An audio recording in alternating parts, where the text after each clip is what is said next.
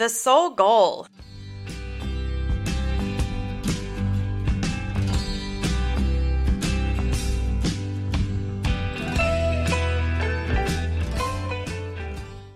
Hello everybody, welcome to the SOWLE RV Podcast. I am Mark. And I am Angie with SOWLE RV. This week we are focusing on the SOWLE Goal. This is where we share our stories and stories from others about anything related to RV camping and traveling. In today's episode, we are going to share a story about our trial run in our brand new, at the time, Heritage Glen Travel trailer. Back in 2018, we purchased our first brand new travel trailer, a 2018 Forest River Wildwood Heritage Glen 302 FK. This travel trailer was a much needed upgrade for us, as we had always purchased used RVs and we really needed one that was safer health-wise for our son because of his medical issues. We want to share a few details with you about this RV, and then we will get to the story about our first trial run in this brand new RV.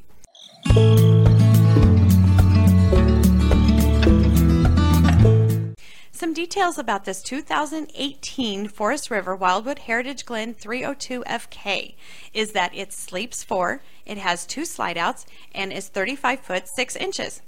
It also has dual entry, the main entry into the living room, and an additional entry into the bedroom. However, the kitchen is the biggest factor point of this RV. It has a huge front kitchen thanks to the slide out with the countertops that wrap halfway around the kitchen.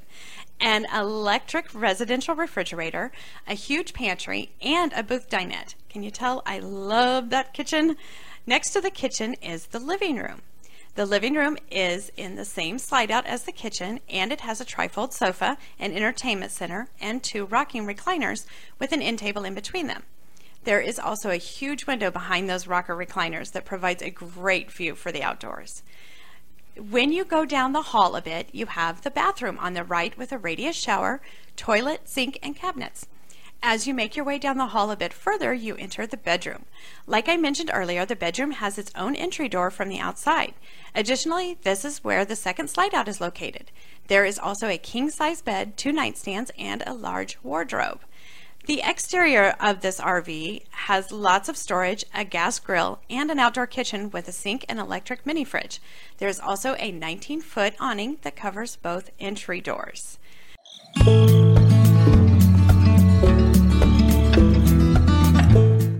We decided to do a trial run of this new travel trailer a few weekends before our first big trip was planned with our extended family. We wanted to ensure that everything was working perfectly, and honestly, we were so excited to have a brand new RV that we just couldn't wait to get out and go camping.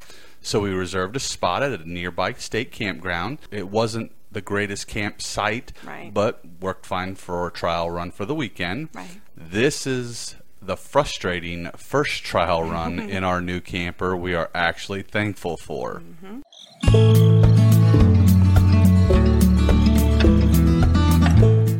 With any new travel trailer, it takes a little more getting used to when first towing it. This trailer was no exception. It was heavier than in the trailer we had before, and it was longer. With it being brand new, it makes you feel a little more tense while driving it, not knowing how it will react to the wind and the highway traffic. I did not have the trailer hitch set up properly with the weight distribution for the first trip, so it did bounce on the back end of the Suburban a little bit more than I'd cared for. But it was not a long trip, and we made it safe and no problems. When we get to the campground, the first thing I do is get the travel trailer level so we can get Aiden out of the van and inside the RV. When I went to level it, I got a bit of a rude awakening. This new RV had electric stabilizers, but what I did not realize is that the stabilizers will not correct any form of unlevelness. I had thought that by putting blocks underneath one side of the stabilizer or another, it would raise it up more, but the way the stabilizer system is designed, it won't allow that to happen. It just blocks it at wherever you have it set out. Now I had to get the leveling blocks out, drive up onto them, get everything perfectly level before I put down the stabilizers. I was able to do it, no big deal, but it took about an hour and 15 minutes while trying to figure out the jacks and doing everything instead of the normal 15 it should have. The good thing about it is investigate before purchasing your RV if it has electronic leveling jacks or just stabilizers. Then understanding the difference between the two. With the stabilizers, you must have the unit level first. With leveling jacks, they will level the camper for you as long as it's pretty close to level beforehand. Once we got the camper all set up, we realized that the refrigerator was not working on the 12-volt inverter that was supposed to convert the 12-volt to 110-volt with our residential fridge. We went ahead and plugged it into shore power, and that got the refrigerator up and running, so there wasn't any issues with the refrigerator, thankfully. We found out later that it was due to faulty wiring in the power inverter. Next, we turned on the switch on the inside of our camper to get the electric hot water working. Had already hooked up all the hoses. We waited about an hour or so, turned on the hot water, and it was a no-go. No hot water. Getting frustrated, thinking maybe we didn't get all the air out of the lines and maybe it burned out the heating element or something. So I went out to the hot water heater to inspect it on the back of the RV where it was located. And unlike our old RVs that just had the switch on the inside to turn on the electric portion, this RV with the hot water tank had another switch on the tank itself as well as the one inside. After turning that one on, hot water worked great. Problem solved. How much if you flip the switch it works, huh? Yep, just a new RV trying to get used to it. Once we were finally able to start enjoying our trip, we were starting to put things away in the inside. We raised up the bed that had 2 lift support arms that helped hold the bed up when you raised it for the storage compartment underneath.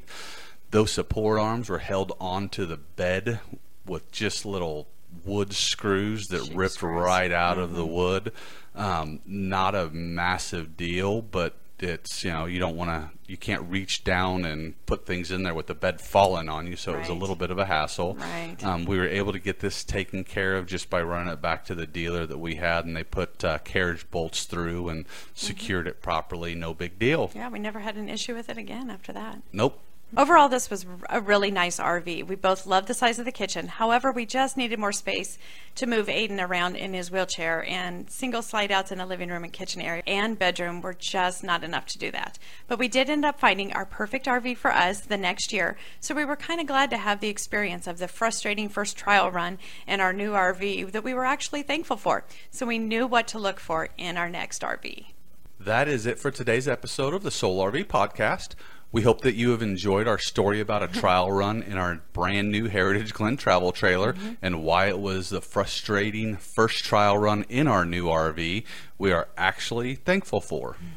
Thanks so much for joining us today. As always, SOWLE RV encourages you to safely get out and live and explore the world around you. If you'd like to check out our show notes from today's episode, just go over to SOWLERV.com and click underneath podcast. And make sure you follow us on social media and be sure to hit that subscribe button below.